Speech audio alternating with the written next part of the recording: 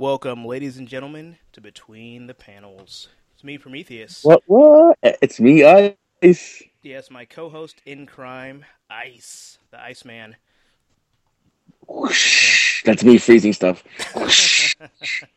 Yeah, he's cold-blooded. But yes, it's been a while since we've done a podcast. I apologize. I've been very busy with stuff in my personal life, rooting out Hydra from Shield, and just trying to get the earworm that is Batman vs Superman out of my brain. Important stuff like that. Things that you cannot take lightly. But we are back. I'm gonna strap on my Hal Jordans and hopefully deliver a exciting podcast. So, of course, the movie that's on everyone's minds that came out, I believe, on last Thursday or Friday. Yeah, Thursday with the preview night screenings. Yeah. Which I don't all the movies now when they when they typically come out on Fridays, it's rare for a movie to do a Wednesday because Wednesday used to be it used to be Wednesdays and Fridays, but now it's really only when there's a major holiday going on in the U.S. So now with all the movies coming out on Friday, they have those Thursday night shows, and it's not even preview night because it's they used to be when the movie starts at midnight, which is still Friday. Yeah. But now they have those movies. Now you have theater showing them at 6, 7 o'clock. Let's just say movie comes out on Thursdays now and be done with it. I'm calling it now. Before long, it's just gonna start on Monday night. They're just gonna keep pushing it back so much that it's just gonna be all right, here's a sneak preview. Here's a sneak preview to the sneak preview. They're gonna start showing movies on Sunday, and they'll give you 20 minutes each day up until Friday, and they give you the whole movie. Yeah, pretty much. It's it's gonna get to the point where they're just gonna run out of days to push it back to. It's we're gonna have to start making up days. Let's do Futurama. Let's do Friday. Yeah. I hope somebody gets that joke. I'm sure somebody out there, somewhere out in the cosmos. But anyway, we got Captain America: Civil War. So the consensus is pretty much that it was awesome. It was awesome for a lot of reasons.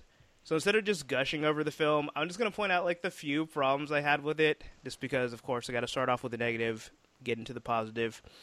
Early on in the film, I would say maybe 30 minutes in, basically wherever they have that highway chase scene, after Cap finally tracks down the Winter Soldier. Oh, by the way, spoilers, by the way. Cap tracks down Winter Soldier, as if you didn't see it at the post-credit stingers in Ant-Man. But yeah, they find each other and embrace, and loving embrace. But yeah, so basically the whole chase scene between Cap, the Winter Soldier, and Black Panther, the part where they're in the house and they're fighting the German SWAT team, that was awesome. And it just seems somewhere in that sequence they're just we got to kick this up to 11. We're not even to the climax of the movie yet, but we got to kick it up to 11 already. And the part where they're everyone's jumping down 10 stories and running faster than all the cars. but the highlight of it, when it gets to the explanation point where it's the dude's on the motorcycle and Winter Soldier just straight up just clotheslines him, hops in the air and does the 360 spin onto the motorcycle. Oh my god, that was beautiful. I was laughing out loud. It was hysterical. It was that scene was so over the top. It was I'm both embarrassed by it and enjoying it at the same time. I'm just this is just ridiculous. But I loved it. It was it ended up being one of my favorite parts of the movie. It was phenomenal. It was what? Go ahead. There's nothing to be embarrassed by. It was a phenomenal moment, that scene. I just thought it was a little ridiculous. It was just, to me, it was just it was just a notch. No, I mean, it's a comic movie. The thing is, it's a good ridiculous, though. It's something that it's entertaining and doesn't take away from the movie. Yeah, I guess for me, it's when I'm laughing at an action scene and it's not because Ant-Man or Spider-Man are quipping, then I feel they've overdone it just a little bit. But again, like I said, it didn't take away from the movie. It just I was just all right. I mean, if they would have done something after that, where it was even more ridiculous, I think that would have been a step too far. But I'm glad they're all right, we're just gonna do one more really ridiculous thing. Bear with us. And they were just all right, we're done. We'll scale it back. But it was, I don't know, it just made me laugh. But the entire movie was really good. it was funny because like as it was starting, and I'm sitting here watching it, and there's just like all the build up for the story, which is important, and it was good. It wasn't like boring or anything, but I'm like, I have a feeling this is going to be a really long movie because like Cap and Iron Man haven't even talked to each other yet. Now, like I feel like I'm already like an hour into the movie, but it was like I don't know, it was just really good. I mean, I know everyone's comparing it to Batman vs Superman because well, one, it's a verse movie, and two, it's essentially the same subject matter. Like, should heroes be held accountable for their actions? But it was like, and as much as I've ripped on Batman vs Superman, I'm not trying to, but it was like this was just done so well, and it's like, even though I was Team Cap from the beginning, after watching the movie, it's like I can see where Iron Man was coming from. Like I definitely, in my previous career, I definitely have been like in the situation of Iron Man. Not exactly, but where it's like like you're kind of the bad guy, but you're trying to be like you're trying to soften the blow. It's like this is something I don't want to do, but the alternative is going to be even worse. So it was really easy to empathize with Tony, even though I completely disagreed with him. I'm like, no, I'm Team Cap all the way, but I see where you're coming from, Tony. Yeah, that's what the writers wanted to make sure that was that was a point that they got across, is that neither side is completely right and neither side is completely wrong. Like they both have their pros and cons from their point of view. Mm-hmm. It's just a matter of which side do you agree with more. Yeah. Well, it's funny and the comic was the same way. Like even then I was still Team Cap. Like I completely understood where Tony, where like the other side was coming from, and they had their good points. But at the end of the day, I always felt I was aligned more with Team Cap because like their cons that they believed in that that made them side against them. I felt that was more important than what the other side was trying to get across. Yeah, I mean, to me, it's like I don't know. I felt like the movie did it so much better because it's like, basically what Tony was trying to achieve in the movie versus in the comics. Like, the comics, he was like, it seemed like he was willing to do, like, whatever he needed to do to bring in Cap. Like, with enlisting the Thunderbolts and all that. It's like, I felt like this was a complete contrast to that, where he's just like, the whole reason why he's going in, the whole reason why he's bringing someone like Spider-Man who can non-lethally subdue them, was because he didn't want them to get hurt, Versus, I'm going to enlist different situations for circumstances. But yeah, you're right. Yeah, but I mean, to me, it made it a lot easier to empathize with him, where it's like, it's like if you're ever in a situation where it's like, you're trying to be the lesser of two evils. Like, it's like he never felt good about what he was doing. And in his mind, it was like the only way. And it's interesting because, like, again, I said I'm Team Cap, but it's like, if you look at this in, like, a realistic context, and there really were, like, a group of vigilantes that were just randomly going into countries to, like, thwart terrorism, essentially, people would be like, yeah, these guys probably need some oversight. Like, if you take out the emotion of it, you're like, yeah, this absolutely makes a lot of sense, Like, no one would really argue with that. They wouldn't think that, oh, yeah, well, because they're powerful, they should have no regulation. So, in that regard, too, it's like, yeah, I can definitely see it. But, I don't know, basically my whole point is, it was just, the setup was great. I felt like everything leading up to, of course, the airport scene, which was just...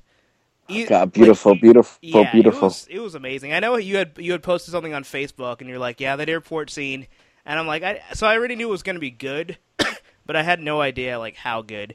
Like, I figured it would be like the first Avengers, where it's like you see them all working together as a team, and the action's just done really well, which it was, but it was like so much more. It was like, it was funny how it's a Captain America movie, but it was clearly also, at least in that moment, was an Avengers movie, and it's like no Avenger was like left out. Like, everybody got a chance to shine. You got to see all their personalities, all their quirks. Mm-hmm. Oh man, it was fantastic. Like, I've never been so excited about like what movies are coming next after seeing that movie. I'm like, oh, now I got to see Black Panther. Oh, I'm so excited for Spider-Man. Like, it's great, yeah, because like one of the other things that for me why I agree with Cap is. Because the thing is, on Free Comic Day, there's one of my friends. He's like completely, he thinks Captain America completely wrong. He's like, he thinks there's something he said that was right and yada yada. I didn't get into it with him because it's just that it wasn't worth it with him. Then there's somebody else saying that I go, yeah, Cap didn't really maybe explain his side very well. I'm like, I guess, but the thing with me, and it was the same situation with the comic book storyline, was that the words that the Cap said, and they said, if they sign it and the government is in control of them, the government gets to tell you who's the villain. They'll Yeah. tell you where to go, when not to go, and it's like you said. What if they have to go somewhere where they need to go, they're not allowed to go, and go somewhere where they don't want to go, but they're told they have to do it. And Hmm. that to me, it was like the main reason, both in the comic and in the movie, why I'm with Team Cap. Well, yes, somebody should always be held accountable. Someone should be helping out after attacks and all that. But at the end of the day, if they like the government can use you to topple a regime, Yeah. and you almost have no choice in, because you're their soldier now. You have to do what they say because you work for them, even if it's not right. And that's something that I could never live with. Yeah.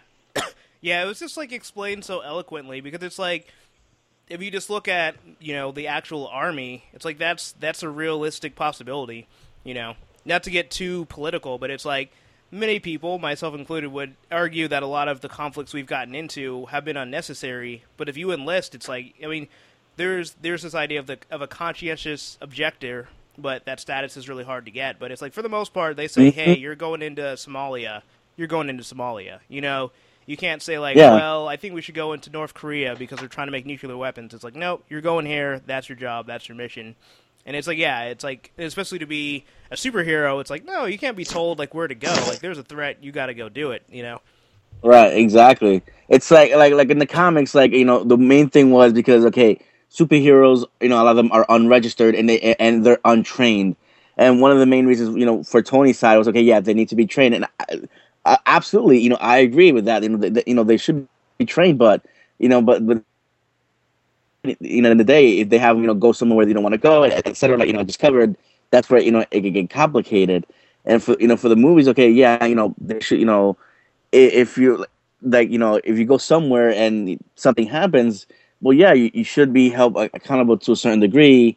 Where okay, you should help out with like clean up, or aid, something after that. But the government shouldn't be able to tell you where to go, because it's different when it comes to like there was superhero thing, because the threats get bigger, and they get literally bigger, world bigger, universe bigger. Yeah. Like with for anybody who watches Agents of Shield, there's a threat going on that can literally destroy the whole world. And imagine like the government, like like not saying, what, don't deal with that. We go over here and let don't deal with that. And then what happens? Well, the end of the world, bye bye. And they could have done something about it, but they chose not to. So it's like it gets complicated. But no matter what, like you know what helped the movie make sense is both sides had their pros and cons, and they didn't make it where it was okay. They made it look like one side was more right than the other. It was split even. And just okay, you decide who you choose you want to be with, or who you agree with. Yeah, I mean, yeah, I thought they did such a good job of showing each person's perspective, and I feel like it also has to do with like your personality, where like the scene where I forgot who it was, but basically how they had Vision, quote unquote, protecting Scarlet Witch. And it's like, Oh yeah, and there's some people that would see that as completely valid. Like, yes, he needs to protect her because there's no telling what she's going to do. And some people would think that that's a completely like viable solution. Whereas other people are like, wait, that's that's not security. Like, you're completely like you're pretty much putting someone on like house arrest. Like, you're essentially like yeah, kidnapping and it them. was, yeah, it definitely was house arrest. I mean, Yeah. the only thing I agree with Tony is that she really isn't an American citizen, so her going anywhere else, that could have been tricky. But no, it was absolutely house arrest. Yeah. But yeah, it was really good. It was like all the Yeah, arguments were just very nuanced. technically, even it was holding someone against their will too. Oh, So absolutely. technically, Vision and Tony were breaking a law right there. Yeah, which is ironic since they're they're trying to uphold the law. Yeah, I know. Yeah, exactly. And can I just say, I know people like it, and I'm not saying I don't like it, but Vision in clothes is so weird looking. Like, I don't hate it. I don't, it's funny, but it's just so weird looking. It's so bizarre. I Like, think leave that him in just his, Vision thing, what a costume or whatever. I Putting think a that's sweat on him is just I don't know. It's so weird. That's what makes it so charming, though, because it does look weird. It's like he's trying to look more human, and it makes him look Yeah. more inhuman, and that's like what makes it so great. He's just like, I'm just gonna make a sweater. It's like you're still purple, you know. You still Yeah. have an infinity stone in your forehead. So yeah, I don't know. I just love the contrast, and it's like the more he tries to be more human, like the more he just seems weird, you Yeah. know. But yeah, Yeah. Oh, one of the ones I think one of the things I actually didn't like. I don't know if there's anything else I didn't like.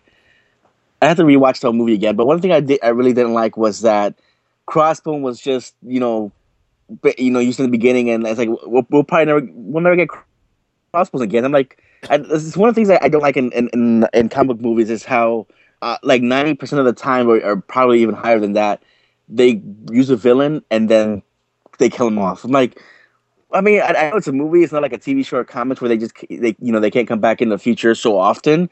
But could we like not kill them almost every single time? It's like it's okay not to kill. No, I completely agree with you. Yeah, like when I first saw him, like, oh, this is gonna be awesome. And the fact that he was giving Cap a run for his money and Black Widow, like he actually was like a formidable villain. And it was like, and then he just blows himself up. I'm like, really? Like this? You just showed how badass this guy is, and now he's dead. Like, yeah, I was really bummed out because I was expecting him to play a major role in the film. So the fact that not only was he not a major character at all, it's like, all right, he's like dead. Well, Just, I mean, he was obviously. I knew that he wasn't. Yeah, I mean, he was I obviously knew like that he the wasn't going to catalyst for be the story. a major villain because he was only on set for a week. Yeah. Like and everybody already knew that that he was going to play a part in the beginning, and that was it. And I was fine with that, Mm. because the rest of the movie there was more important things to tackle and other characters to use besides him. But it's just, I mean, just to kill him off, like really. I mean, like, what if we have like a future Cat movie? We can't bring him back now. Nope. Yeah, it's like there's such good like built-in history. It would have been great to bring him back. It's like with Batroc the Leaper. It's like he had a very small role, but he didn't die. Like they can still use him again. Yeah. You know. Yeah, Yeah. like imagine, I mean, this is just hypothetical, but imagine in the future we get a fourth Captain America movie, whether it's with Steve in the suit or somebody else, or Steve and somebody else, etc. They could have brought back Red Skull, and Yeah. they could have brought his daughter Sin in, and Crossbones, because those three have a history of working together, and that would have been an awesome trio of villains to have. But now we can't get Crossbones. Yeah. Yeah, it's unfortunate. It's like, yeah, the movies just have like no concept of building a rogues gallery. You know, it's like unless it's Loki, like every other villain is pretty much like one and done. Yeah, that's why people always say like, "Hey, Loki's the best villain. Can you think of a second one?" Nope, because they kill him basically everybody else. Exactly. He's the only one still breathing, so he kind of wins by default. So Yeah, so of course we got to talk. but seriously, like the greatest thing like for me coming out of the movie was definitely Black Panther and Spider-Man. I mean, I couldn't even think of words of how to of how awesome they were done. Not just in their characters, but their costumes. Like they literally could not have done any better. Oh yeah, they were spot on. But do you mean Spider-Man or Spider-Man? Like I was so like as much as I've ripped on like the Amazing Spider-Man movies, and I wasn't even a huge fan of like the Tobey Maguire movies. Like I liked both, but this is like to me this is Spider-Man. I love that. Not only did they make him a kid who's like way over his head. I love the fact that he had the accent. It just added so much charm to him. It like made me wish that Captain America had a Brooklyn accent. I thought that would have been awesome. Like, hey, Captain America, forget about it. But yeah, Hey, I'm fucking here. it's like Spider-Man like stole the show, obviously, but it's just like it's like he's never been just characterized so perfectly. It's like from the costume to like the interaction with Tony Stark when he's Peter Parker. It's like they've got both Peter Parker and Spider-Man right, like back to back.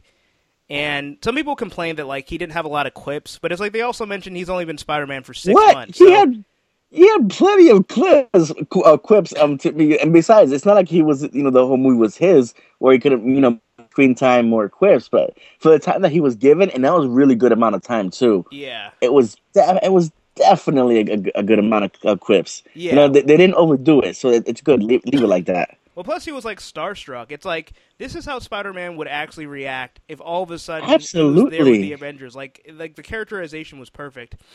And then to your point of like Black Panther, like yeah, when they first started talking about like a Black Panther movie before they had officially announced it, and all of a sudden there was this like groundswell of support for Black Panther movie. Prior to that, I never had really paid that much attention to Black Panther. He just kind of got lost in the sea of like Marvel heroes. But yeah, but once I started, hearing about that and looking into his character more, and then finally seeing him on screen, it's like, yeah, they could not have done him better.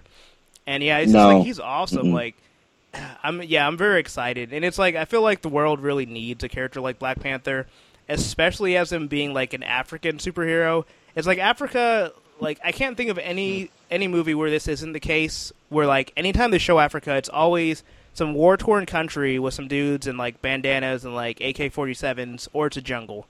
And this will be like probably the first time, or definitely the first time in a major Hollywood movie where we're going to see Africa with technology. And it's like now that Africa doesn't actually have technology, it's like they just never show it. So I think it's very important, like culturally, and then of course it's just going to be badass because Black Panther showed, as Fuzzy was saying on Facebook, it's like he's a better Batman than Batman.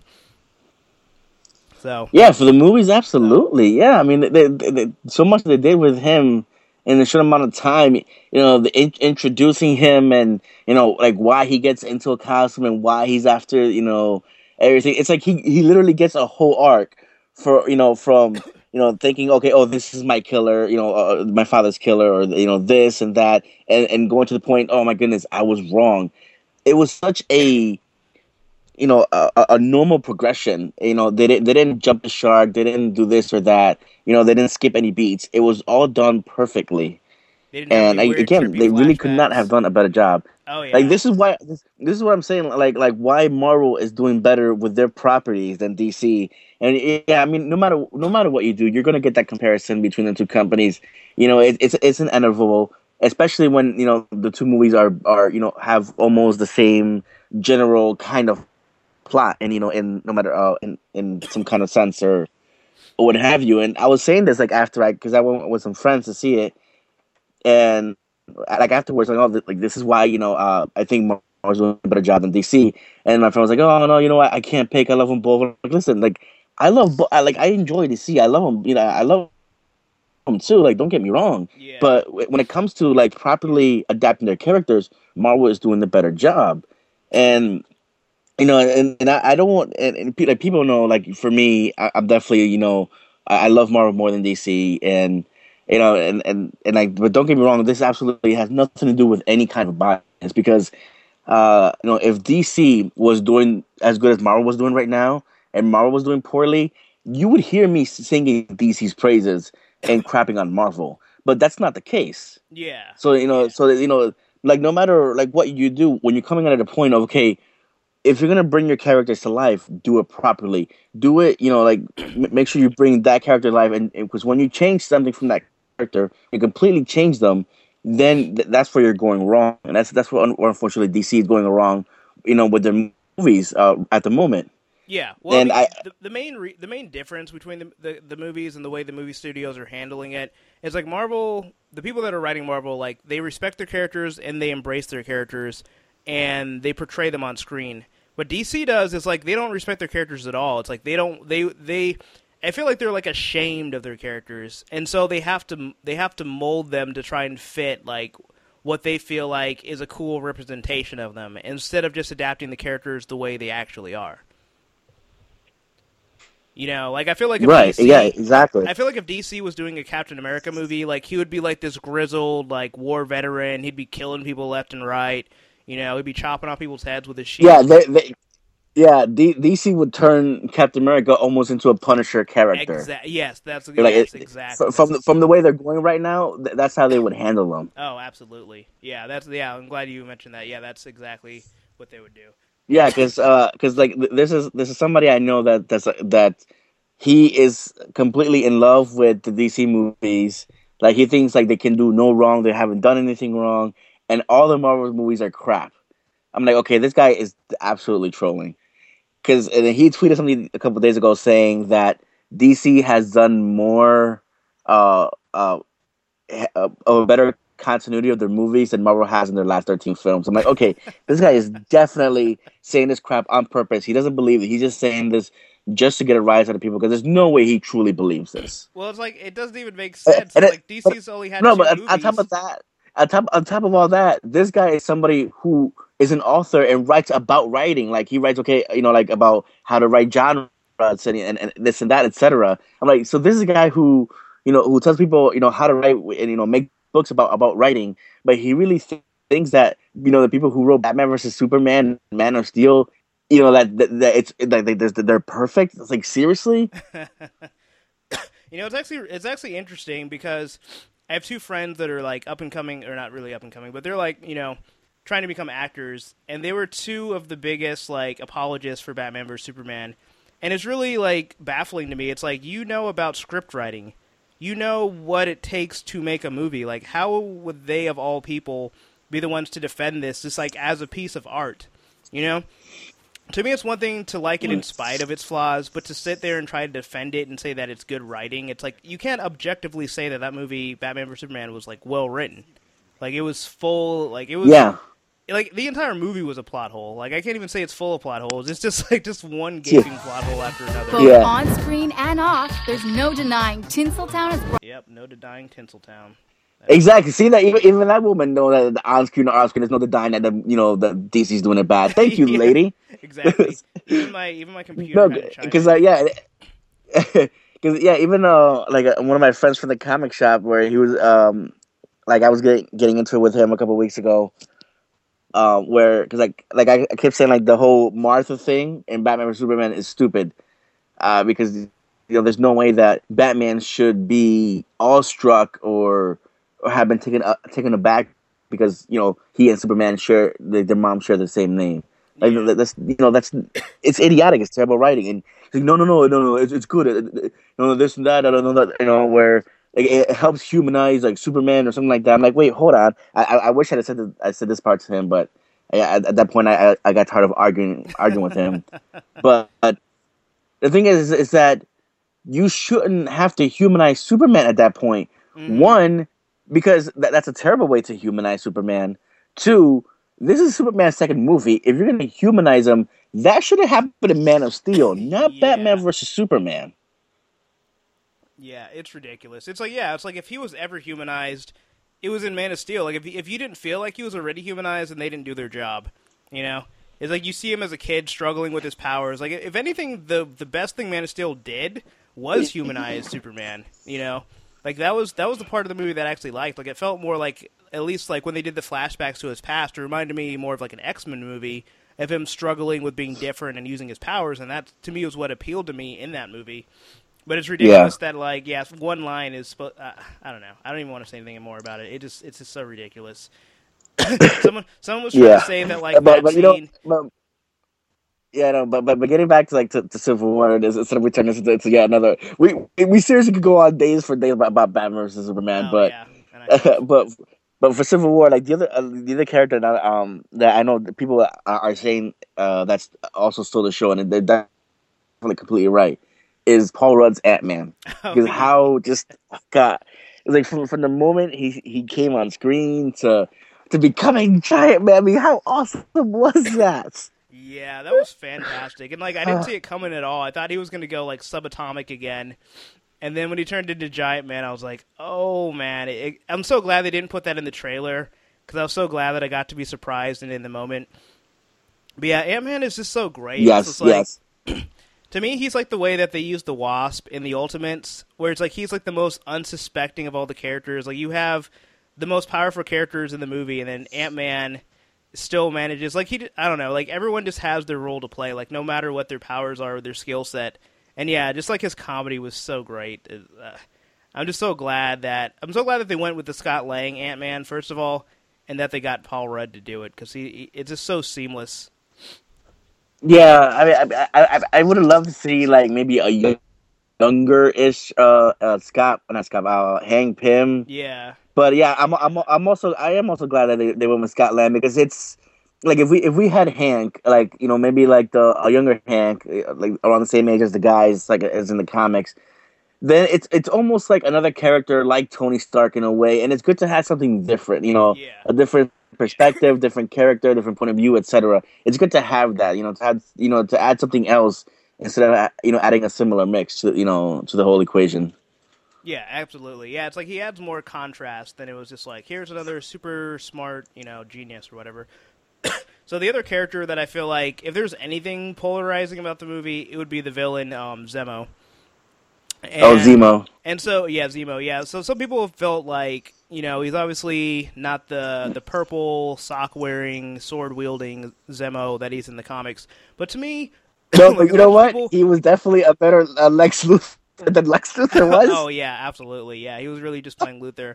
But it's funny to me, it's like, as much as people complain about that, it's like, and people complain about the villains in Marvel movies not being good, it's like, here you have a villain that is complex, that actually has motivation, who pretty much throughout the entire movie you're intrigued by, like, what his plan is.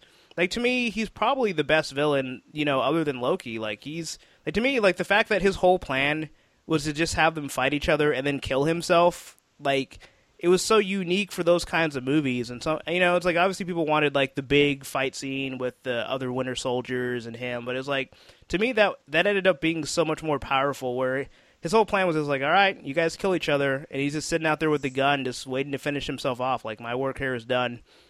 And I just thought that was way more powerful than if it had any... Yeah. It definitely wasn't a one-note villain. Yeah. I mean, like, he had layers to him, and like you said, he had actual proper motivation as to why, like, he was doing what he was doing. He wasn't just oh, by the way, he was actually working for Hydra before, but we didn't know. Like, no, he's somebody who had no ties to any group or anything like that.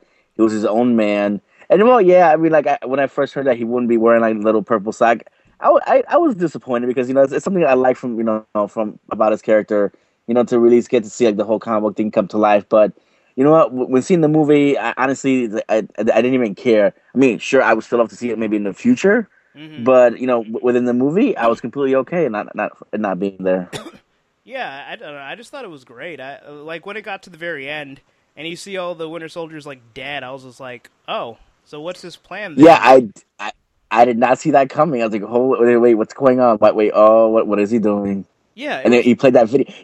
The thing with that video, though, the video is, when I saw it, when he played the whole thing, I felt like an idiot, because I was like, how did I not see that coming? How did I not know that was the accident? They played it so many times for us, throughout the film, like before they show you the whole thing. I'm like, I am the worst detective ever. This is why I'm not Batman.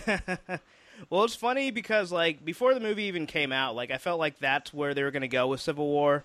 Once they did that in Winter Soldier, and they were showing, like, all the assassinations that Winter Soldier had been responsible for. So it's like, I had thought that it was going to come into play in the movie, but it's like you get so wrapped up in his plot and what he's doing with the Winter Soldiers, you kind of forget. Yeah.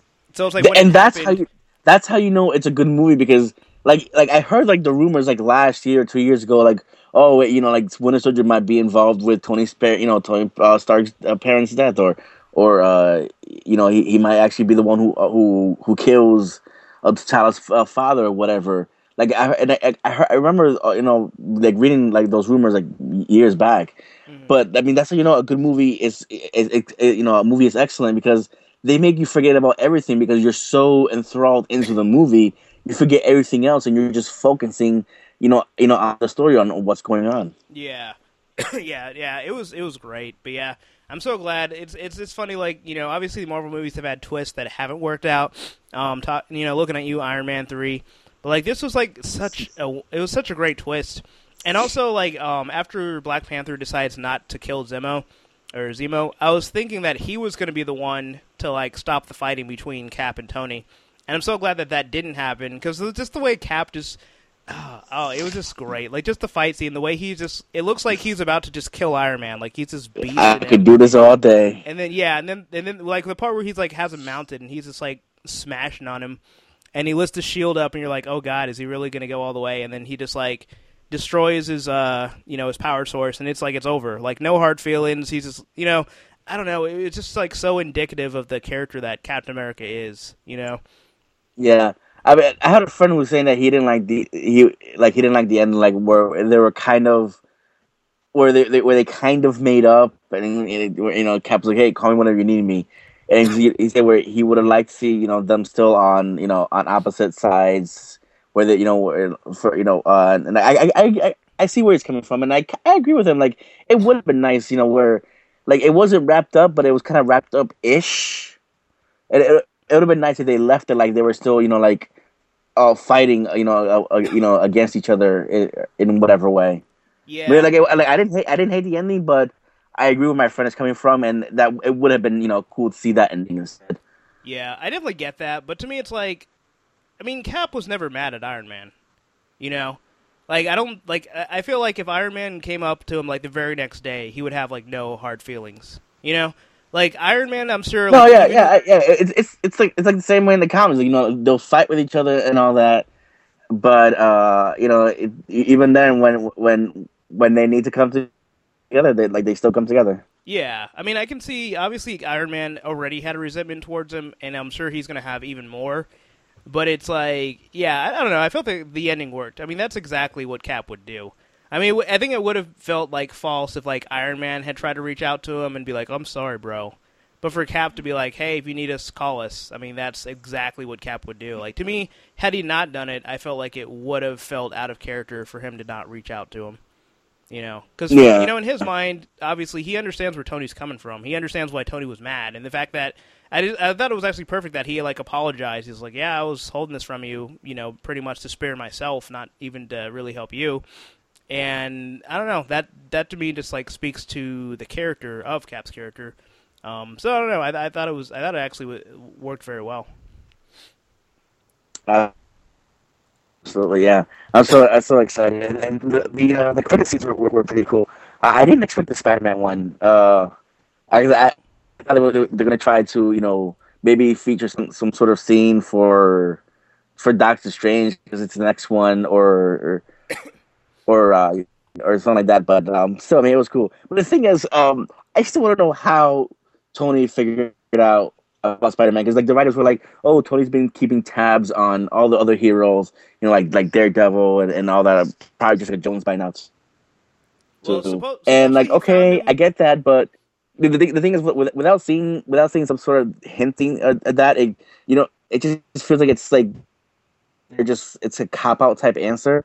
And even if he was keeping tabs on Spider-Man or in Daredevil, etc. How do you still figure out that Peter was Spider-Man? Even from the videos alone, it's not like the videos give anything away that we saw in the movies either. Yeah, I mean, it would have been nice if they had more of a hint. Supposedly he tracked him because he found, like, the web fluid, and I guess, obviously being a fellow scientist, he was able to break it down, so... I mean, yeah, it would have been nice if they were like, okay, he found it because this stuff can only be produced at a certain lab, and, They could have done, like, a little montage of how he found him.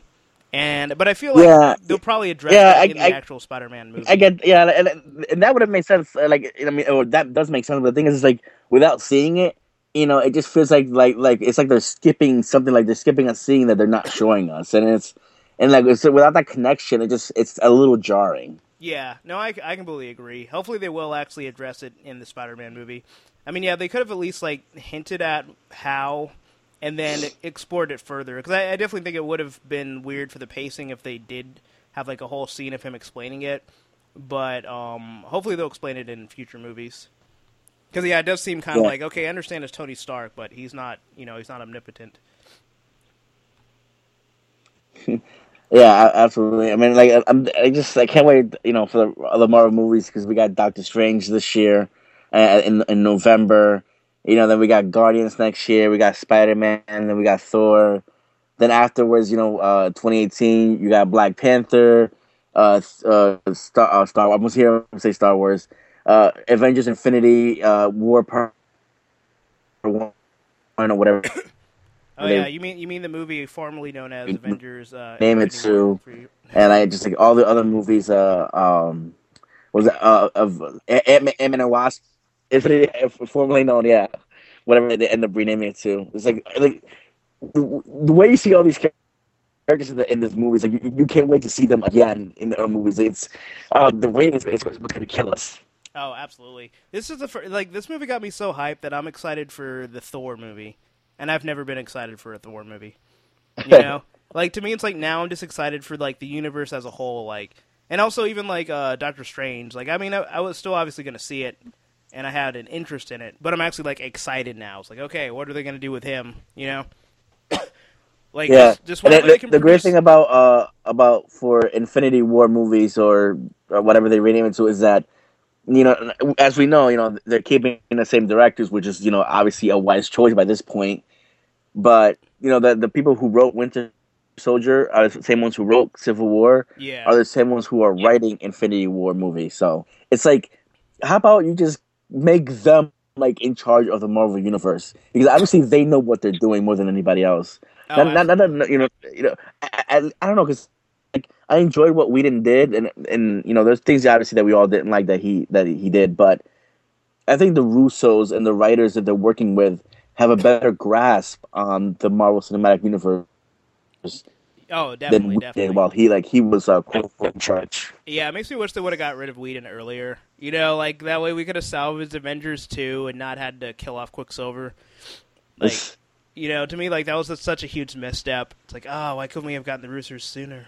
Maybe he would have just like broke his leg. Yeah, but because like notice nobody died, and they explained why. Because like they're saying like they said something like to the effect of like you don't have to have a character die to really get the emotion out of a scene or out of a movie that people deserve. Like a lot of times, it's actually better not to kill them because the stakes are even higher than yeah, if you did kill them. yeah, exactly. Well, maybe one day Whedon will learn that, but I doubt it. So, so moving on to a topic that, it's a little old, but we should definitely still get to it. So, of course, Walking Dead season finale. It's been a while, but still worth discussing. So, I'll just give my brief thoughts about it. So, it's been been a while since I watched it, but I remember it vividly enough to give my opinion. So, first of all, this whole season, last season, the writing has been so strong. But it seems like no matter how good the writing gets, they just cannot stick the landing. Like, they always drop the ball in the season finale. And this was, like, the best example of it. It's like, correct me if I'm wrong, but this was, like, an extra long episode, too, right? It's like... Yeah, it was a 90-minute season finale, it was. Yeah, so they made it a 90-minute season finale, but they didn't do anything. The entire episode was like a cat and mouse game with Rick... trying to get Maggie to a doctor, which if they had just not let their doctor get killed, there wouldn't even have been an issue. And then the other storyline was Carol, all of a sudden having a conscience and wanting to die, and Morgan having to reel her back in. That part was actually the better part of the episode, I thought, where Morgan, like, they kind of both saw each other's side. I felt like at the very end where Morgan finally killed somebody again in order to save her. I thought that was done well. I thought it was funny how he had, like, I felt like it was the writers talking to the audience where it's like, yeah, the last time they were in trouble, you came and saved them. And I felt like they were just trying to let you know, like, she's not going to save them this time. Someone's actually going to die. But, yeah, but the real meat and potatoes of the story was obviously they get backed into a corner and trying to outwit Negan, even though he has like a giant army of people, and so they finally surround him, make them surrender. Seriously, yeah, like he has a number of people you would see in like video games where you wonder like where the hell do these people get like all these supporters from? Like, is this a Trump rally? Pretty much, yeah. It was ridiculous. It was like, how do they have so many resources? Which actually kind of makes sense. Like, on one hand, it seems unrealistic, but then the character of Negan is really cool to me and really interesting, because the thing I always hated about the governor was, like, they had this great town, and every time they had new people, he would just kill them instead of trying to make himself stronger, Whereas Negan, at least, it's like, he's obviously cruel and sadistic, but he's also, like, practical. He's like, it's like, my survival depends on other people surviving, It's like, he's been able to accumulate this huge army and have such control over this area because he's getting resources from other people. It's like he's not just trying to he's not just a scavenger. He's actually like a business. He's pretty much like the most ruthless businessman in the world. It's like, give me everything you're making or I'll kill you. So I guess if anything, he's more of like a mafia guy. But yeah, so the ending comes where he brings out Lucille, and then he kills one of the characters. You never get to see who it is. And of course, the fan outrage ensues as we have to wait another however many months to find out who died. Yep. So, yeah. Yeah. The thing about that is because like the producers and the writers try to justify it, where like they're like, oh, this, like, up to where he kills somebody is where like a story ends, and the next story arc picks up from after he kills him and how the group deals with that. I'm like, okay, you know what? You're not wrong about that. I see where you're coming from. However, we should have been seeing who dies, because without getting to see that, once the show comes back in October, any shock value, any sting that we would have gotten or seen from actually seeing somebody who dies is gone. Yeah. Once the show comes back, it's almost like, you know what?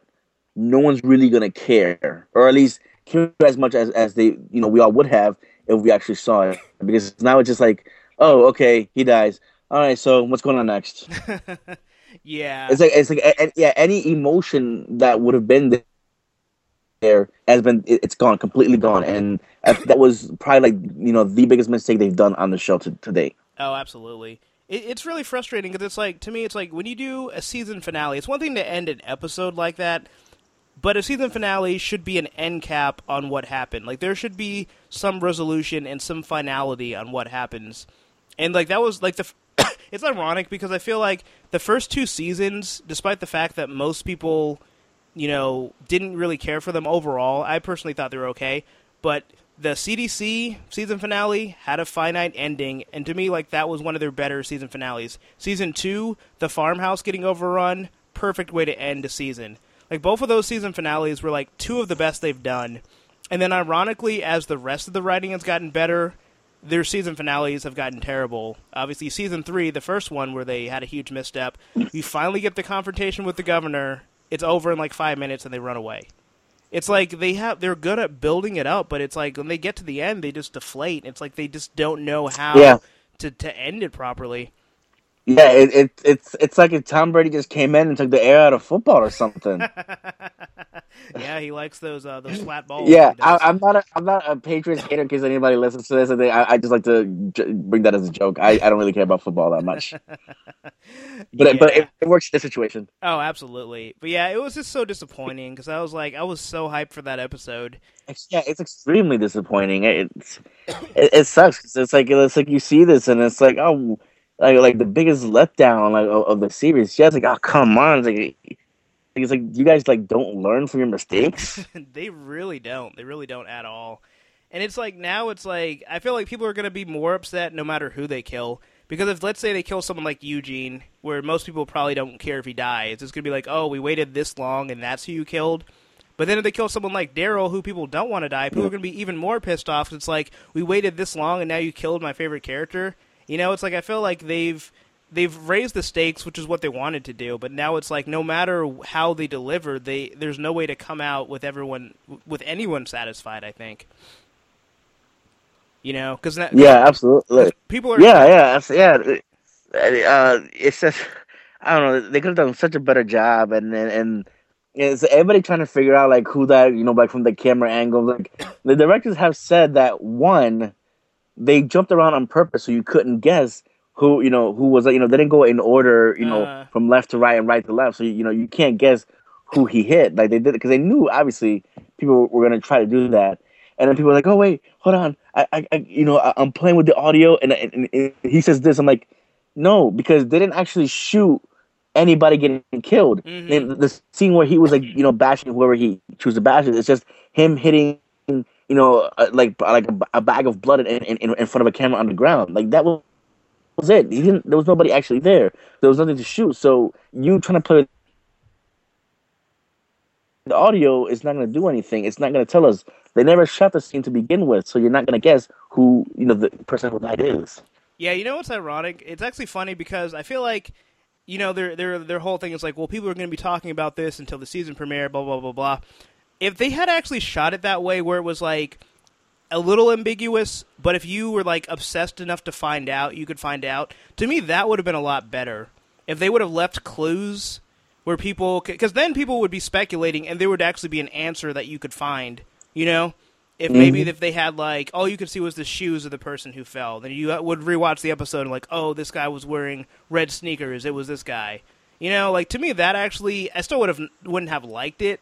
But I think I would have been more satisfied to where it's like there is at least some semblance of a conclusion rather than just like playing with the audience and just completely misleading them. Yeah, absolutely. The thing that pissed me off even more was like Chris Hardwick afterwards was like, if you don't think that was a good ending, you just don't know good storytelling. It's like, no, if you think that was a good ending, you don't know good storytelling because that was not good storytelling at all. If your entire audience I bet you... he has to. He has to say that. Oh, I know. And that's the one that I guarantee you, he thinks different. Like he knows that's not a very good ending either. But you don't bite off the hand that feeds you, and you can't. Like it's like Honest Trailer has done a couple of other things for Walking Dead, and the second one was poking fun at Talking Dead and Chris Hardwick. It's like, oh yeah, watch me talk only positive about The Walking Dead. I'm like, yeah, I mean, as much as it's fun to watch Talking Dead sometimes, it is true. Like, you only ever see them talking about, the good things. Like, they don't have a true, honest discussion about the show. Yeah. I mean, and I don't expect them to. But it's like, it's one thing for him to say, like, oh, I liked it, I like what they did there, this was unique, or whatever. But for him to say, like, you don't know good storytelling, like, that's shilling out a little bit too hard for me. It's just like, I don't think Talking Dead anymore, but that would have been enough to make me stop watching it, where it's like, all right, you're trying to defend this way too hard. Like, to me, it's like, if you have a season finale, and everyone's mad for the wrong reason, then you're doing it wrong. Like, with Game of Thrones, when they kill off a major character, people are mad, but they're mad because they love that character and because they're invested. They're mad because that character is no longer there. They're not mad because the writing was bad, which, ironically, this season, some of the writing is bad, but, like, typically that's not the case. Have you seen that SNL sketch where they were poking fun, I guess, at the second episode or something, where apparently they spend, like, half the episode on just Jon Snow's body or something like that? I haven't seen it. I saw like the thumbnail of it, but I didn't get a chance to watch it. It's not that exaggerated. I mean, it is like it is. They do draw it out because you're expecting him to come back in the first episode. Oh yeah, that's where they're poking fun at how it was drawing out, because like you have like these two characters and they're like we see like we're still on this scene. I mean, we got so many other things going on. Like, why are we still here? If why are you dragging this out? Yeah, I'll have to watch it because I think it is funny to poke fun at, but they didn't do it for that excessively like long of a time. But I can definitely see where there's room to like make fun of it because everyone was expecting either they were going to resolve it like very early on in the episode, or they're going to drag it out until like later in the episode. So when he gets resurrected in the third episode, you're like, oh, okay, well, why did you guys wait? It just seems like weird pacing, but yeah. But overall, it wasn't like that big of a deal. I think everyone was just happy to finally like, all right, he's back, and we got 7 more episodes to see what he's gonna do. So they what's his name? The actor was in line. He really did die. Yeah, he died. Yeah, basically he gets betrayed. He gets killed. He's all the way dead. But there's like she's essentially like a witch, and the religion that she practices, they've been able to resurrect other fighters before, or not other fighters, but other people before. So she's able to use magic to bring him back. Oh yeah. Because they cover that in this sketch. Remind me to link the sketch afterwards, because as soon as I saw it, I was like, oh, it's like he has to see this. It's too funny. Yeah, I'm sure I'll definitely get a kick out of it. Yeah, because I don't watch Game of Thrones, so like for me, it won't have as big impact for me as it would on you, but I still found it hilarious. Yeah, yeah, definitely check it out. So to move on to another topic, so I know you wanted to talk about Supergirl. I'm assuming it's the fact that CBS is talking about how they don't want to renew it because I think it's like $1 million a show or something like that. But basically, the costs are too high, so there's talks that Supergirl might actually move to the CW, which personally I think is where it should have been to begin with. Yeah, I've heard reports where some people at the CW kind of were kicking at themselves for not getting a project and letting it go to CBS, which is in a way kind of weird because CBS is co-owners of the CW, so it's like it's still within the family, so to speak. Uh huh. But yeah, apparently like the budget cost is like too much um for the show because they figured it would have like because it's CBS and you have shows like NCIS that got like almost 20 million, the average between 15 to 20 million viewers every week. They kind of expected that for that kind of viewership, and they figured, oh, with that much viewership, it's gonna pay for the for the budget costs, and unfortunately. The ratings on the show have declined from the series beginning to the season end, even with a little bump with the Flash coming over. And the thing is, it's a network show, so for them, I think that the show, like even with the decreasing ratings, it was averaging somewhere around like 5-6 million or so. And for a network show like for CBS, that's almost a death sentence. Really, it's surprising that it still went on this long. But for CW, that's the equivalent of like 20 million, so something like CBS, Fox, NBC, or ABC, something like that. 5-6 million, they'll be throwing you a ticket parade for that kind of for those kind of numbers. Yeah. Yeah, I don't know. And To me, it would make a lot of sense. Like, hopefully, I mean, I don't really even keep up with it, but obviously, people that do seem to really like it. yeah, I love the show. Yeah, so I really hope that it for one is able to be renewed, and two, to me, it's a CW type show. The writing is absolutely CW. I think it would easily find an audience there. It already has Flash and Arrow on there. Like, CW should just be like the DC superhero channel. Like, they should stop trying to mess around and do other shows. Just put those shows on there. People love them. They're gonna watch them. They can go on for 10 seasons like Smallville. Oh, yeah. Like, why miss with the Hey, formula that's working so well? Smallville went on for 10 seasons, and then how that wasn't that well received and all that. These shows could do a million times better. Yeah. So yeah, to me, it's like don't try and fix what's not broken. And Supergirl should absolutely be on the CW. Yeah. And then maybe The only thing about that is with moving to CW, that means the budget is definitely going to be cut at least by half. Yeah. Because even though CW is co-owned by CBS, the budget they get for shows isn't something like that CBS would give out. So that definitely budget costs right there.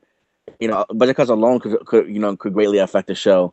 And then because it's going to be on the CW, if it goes to the CW, that means the production has to move from LA to Vancouver because the CW does everything in Canada, or specifically in Vancouver.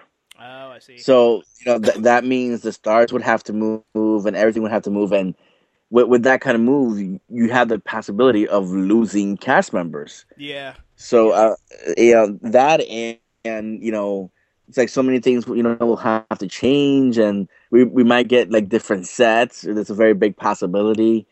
Like different scenery and like even things like that. It's like a lot of change could those kind of changes could affect the show greatly. So just if that move does happen, and I really do hope it does because it's the only way the show is going to survive. At this point, it just hopefully that doesn't affect the quality. Yeah. Or at least too much. Well, all I know is Vancouver is nice this time of year, so they should go ahead and make that move. I feel like what they could do, even though it might be kind of lame, where it's like obviously the Supergirl universe right now is different from the Flash Arrow universe, is maybe just kind of like do like a soft reboot where like now Supergirl's in that universe. So if they do have to recast people and change some stuff, that would explain it. If she just becomes brand new again, and then CW kind of picks up from that, that storyline. Yeah. Like maybe she ends up getting permanently sent to their universe or something, but I don't know. I don't know how they'll do it, but hopefully they'll find a way to make it work. Yeah, hopefully, cause, we're supposed to find out, I think, sometime by this week or next week, because like all the networks and all the TV companies are doing the upfront soon, where they're going to be revealing their fall schedules and all that. Once they have that, that means that they have everything unlocked. So we'll be finding out very soon, like Supergirl's fate, because like if CBS was to keep it, then that means they would have to for one thing, order less episodes, and season one was already 20 episodes, Oh and wow. that's rare for CBS because like all their shows are tend to be somewhere between 22, 24 episodes. Yeah. Well, hopefully, CW will be in Supergirl's future. I think that's probably the best place for that show to be. Yeah, fingers crossed. So I'm just gonna just jump into X-Men altogether. So of course we know that the current X-Men movie that's out, X-Men Apocalypse, takes place in the 80s. They've now officially said it's going to take Night. place in the 90s, which was kind of expected. They're obviously jumping, a decade for each movie. Ironically, they decided to put Jubilee in the 80s movie, which, I would have thought they would have saved for the 90s to try and make it more like X-Men the Animated Series. They might have not known if they were going to be do one, and especially set one in the 90s at that when they had Jubilee chosen for Apocalypse. But I knew. The second they He did said, know. That's right. You did. 'Cause I remember you calling it. They said like there's going to be one in the 90s. You said it.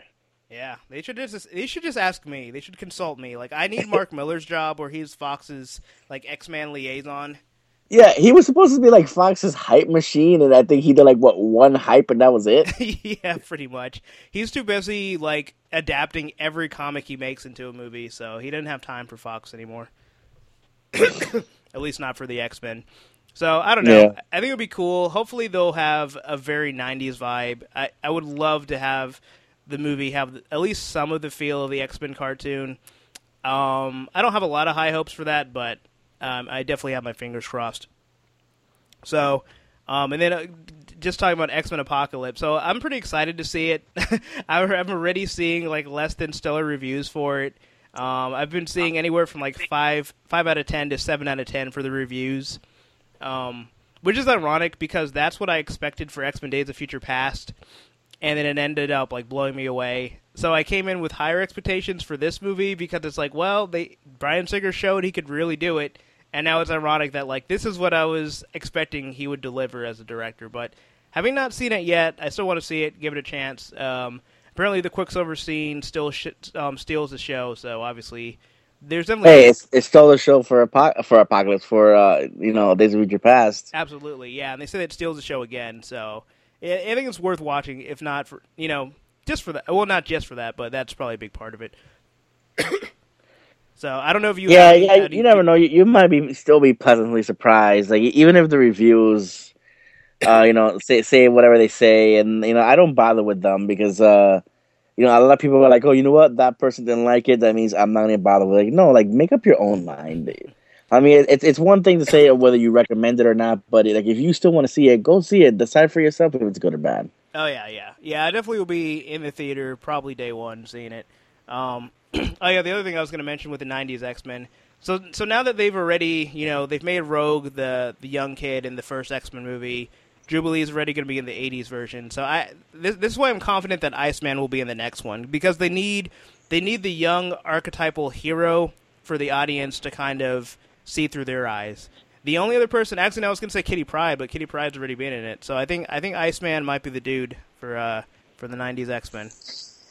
If only because I mean, I'm definitely saying this from a fanboy point of view.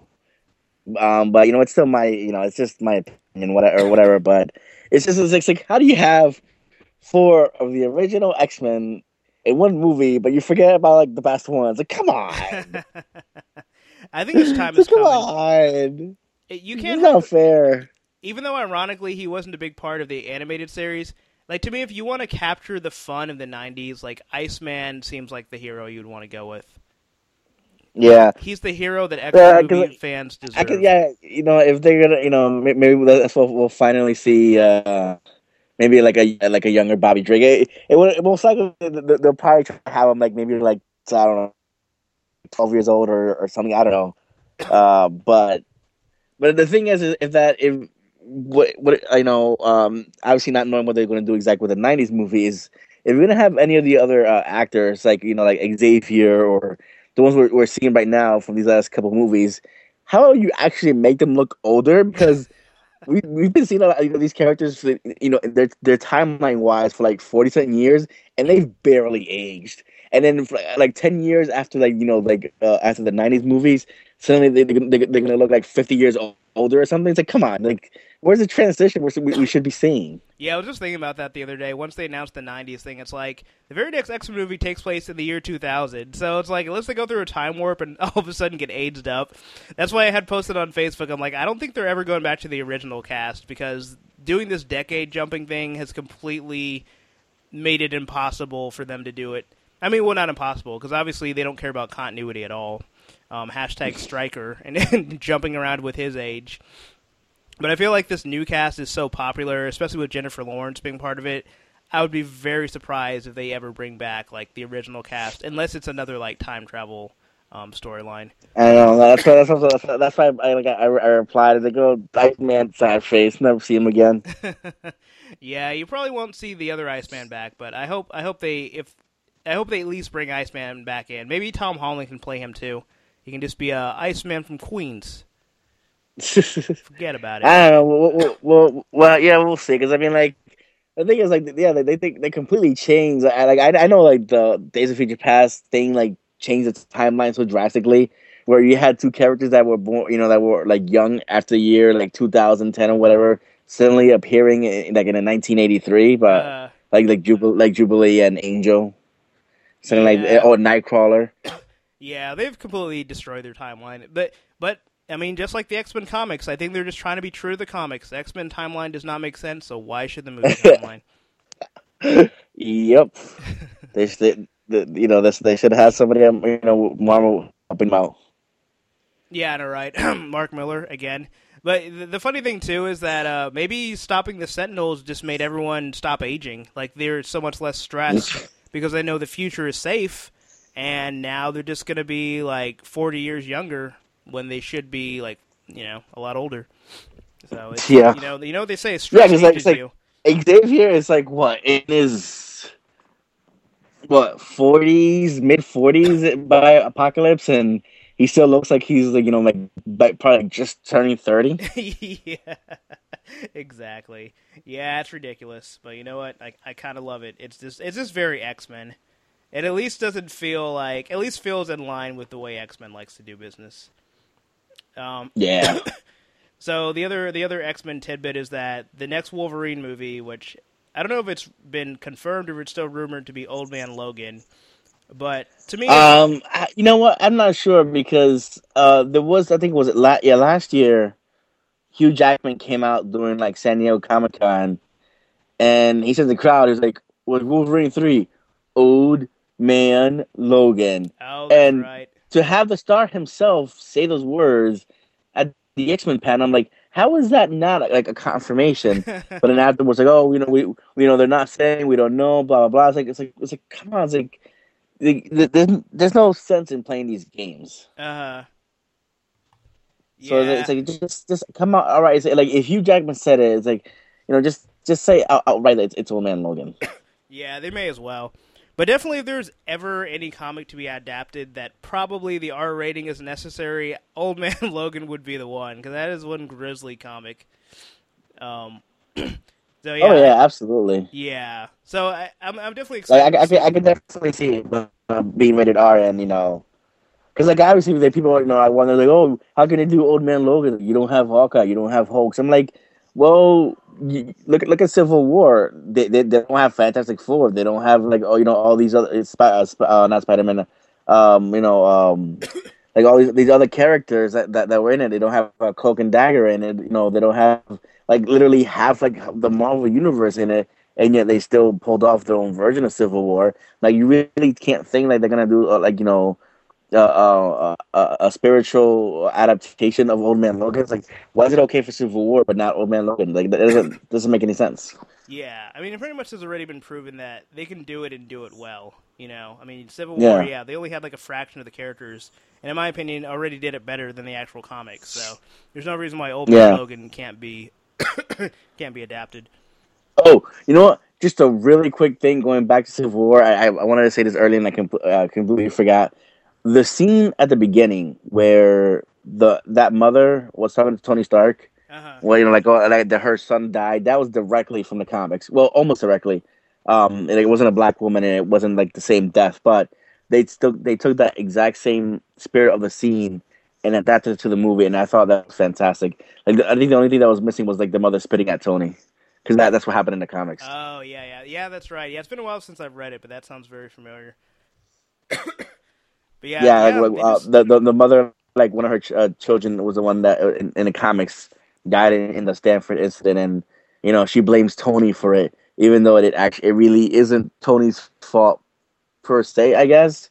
Mm-hmm. But like she gets yells at him, blames at him, and then spits in his face, and it was kind of basically like the same thing in the movie, just minus the spitting. Yeah. So yeah, I just wanted to bring that up because I love that they put that from the comics into the movie. Yeah, they just did such a good job of just taking that source material and just really just having like a hyper focus to make like such a great movie. Yeah, because the people, and then like coming back to like Wolverine 3, if it is Old Man Logan, because Simon Kinberg, the one who produces and like almost all the X-Men movies now, he did confirm that like not only is the movie rated R, but that it was going to be taking place in the future. Yeah. So for anybody who was a continuity nut, that means past the year 2023. How far we don't know, but I'm guessing it's going to be pretty far, at least maybe 20 years, give or take, But if people are asking, like, well, how are they going to adapt it if they don't have like Hawkeye or Spider-Man or any of these characters in the movie, Hulk? Like, you can easily just replace other characters, into the X-Men. You and I have talked about this before. Like, instead of Mysterio, he's the one that tricks Wolverine into killing all the X-Men. This is where you bring Mastermind. Yeah. I mean, he can, the Master of Illusions. I mean, how obviously he's the obvious choice. What about the Hulk family? Maybe instead of like Hulk, and his incestuous family, whatever, maybe Sabretooth, maybe, or somebody, instead of like Hawkeye being a, buddy, maybe you have Nightcrawler who survives, Obviously, in this case, Wolverine might not kill all the X-Men. Maybe he kills like a majority of them. Yeah. So, so instead of Hawkeye, maybe you have Nightcrawler. Maybe you can bring Nightcrawler back in, because in the comics they kind of have like that, that BFF kind of relationship. Maybe you can finally show that on the screen. Instead of like in the comics they have the daughter of Spider-Man. I think was it like Spider-Man and Hawkeye's child, or I can't remember now. It's been so long. Yeah, but so. it was because it was like a Spider Girl. Like maybe instead of her, you have like maybe Kitty Pryde or something. I don't know. It's like you can easily replace it. Because obviously this is not gonna, it won't be a direct adaptation, but you could still take like the spirit of it and do a loose adaptation. Because like its predecessor, like The Wolverine, that was loosely based on Wolverine's first miniseries by Claremont and Frank Miller. Yeah. So I'm like, you can do loose adaptations and still keep the spirit of the story and just adapt it to whatever story you're doing for the movie, because obviously it's going to be something different. Yeah. I mean, that's the thing. It's like the X-Men universe is so vast. It's like they're not going to have a shortage of characters to pull from to replace those other characters. It's like they might not end up being as iconic as like the Red Skull or Hulk, but they definitely they can definitely pull it off with ease. Yeah, instead of Red Skull like ruling the U.S., maybe like Magneto, finally, that's what he maybe he finally takes over. Yeah, there's a lot of stuff they can do. I may eventually finish my blog of how they can do it, hopefully before the movie comes out. That's right, you were working on that. Yep. One day. I'm going to file that under summer projects.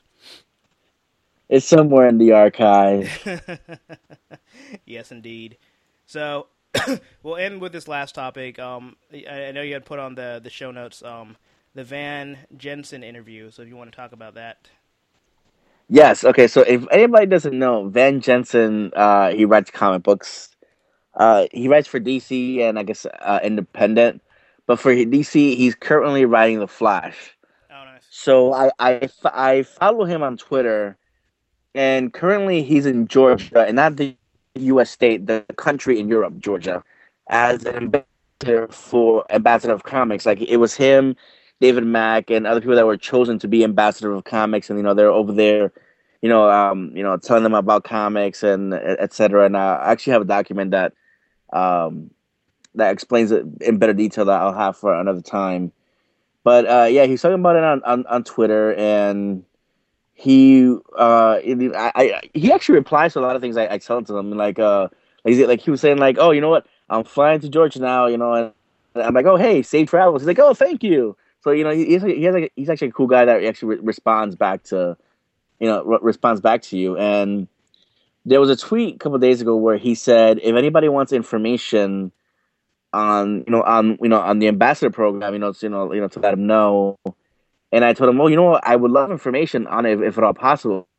And he like direct messaged me a couple minutes later, what's your email? I'm like, wait a minute, he's not following me. I thought you had to like follow each other to DM somebody.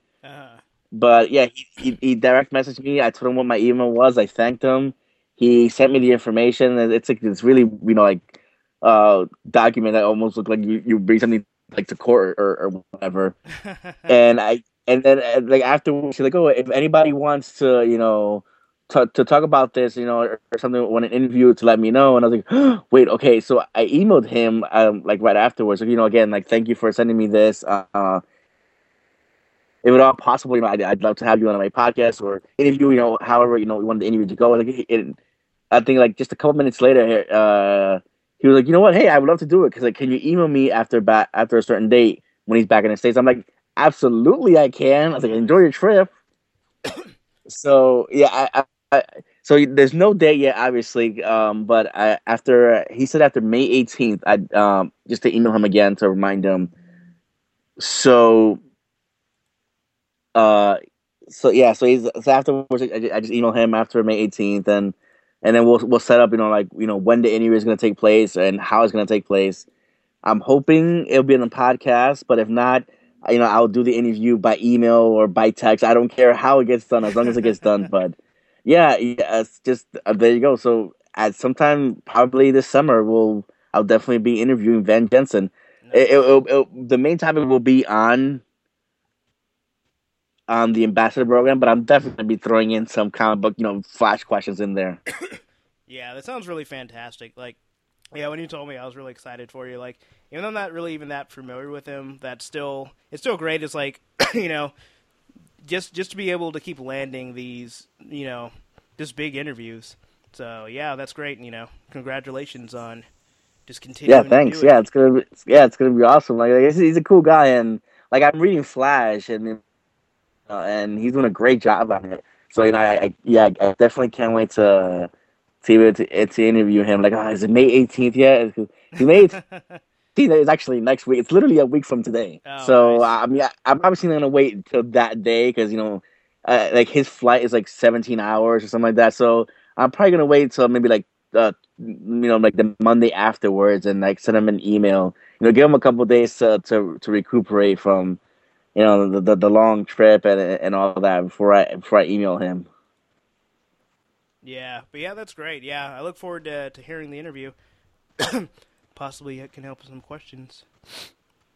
Oh, absolutely. I'm coming to you for help on that. I'm the Oracle now. The Oracle of questions. Yeah. Come to me, Neo. But yeah, that's fantastic. Definitely something to look forward to. Speaking of looking forward to, I'm going to try and have the Between the Panel episodes like the second Monday of every month. Hopefully we can stick to that schedule. Try to do that this month. It didn't quite work out. I had some other things that I had to do. But just to give people like a consistent feel again, just like when we used to do the SOA every Monday. So yeah, we'll try to come back first Monday of June. And unless you hear otherwise, I'll try to also start posting that on the Facebook page as well. So, yeah, just hoping and just trying to get to summer. When I get to summer, hopefully I'll get more time and we can do this. We can do the damn thing. So, unless you got anything else before we sign off. I do not have. I mean, we do have that thing about Jessica Jones season 2. How it's supposedly, well, Kristen Ritter said on in some interview somewhere, and that was posted today, where she's saying that the Defenders, well, for her anyways, the Defenders and Jessica Jones will be shooting back to back. So as soon as she's done with Defenders, she's going right into shooting Jessica Jones season 2. And I mean, I don't. It's interesting to see because obviously that Marvel and Netflix aren't saying anything, and that's gonna be a while before they actually do.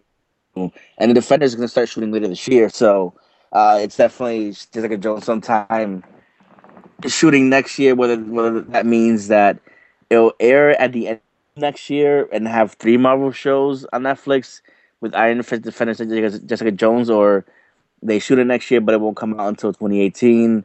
That's gonna be remains to be seen. But we knew it was coming because even before they confirmed Jessica Jones season 2, the producers have said that the show a second season for the show wouldn't happen until after Defenders, anyways, because of the schedule. But either way, it's coming.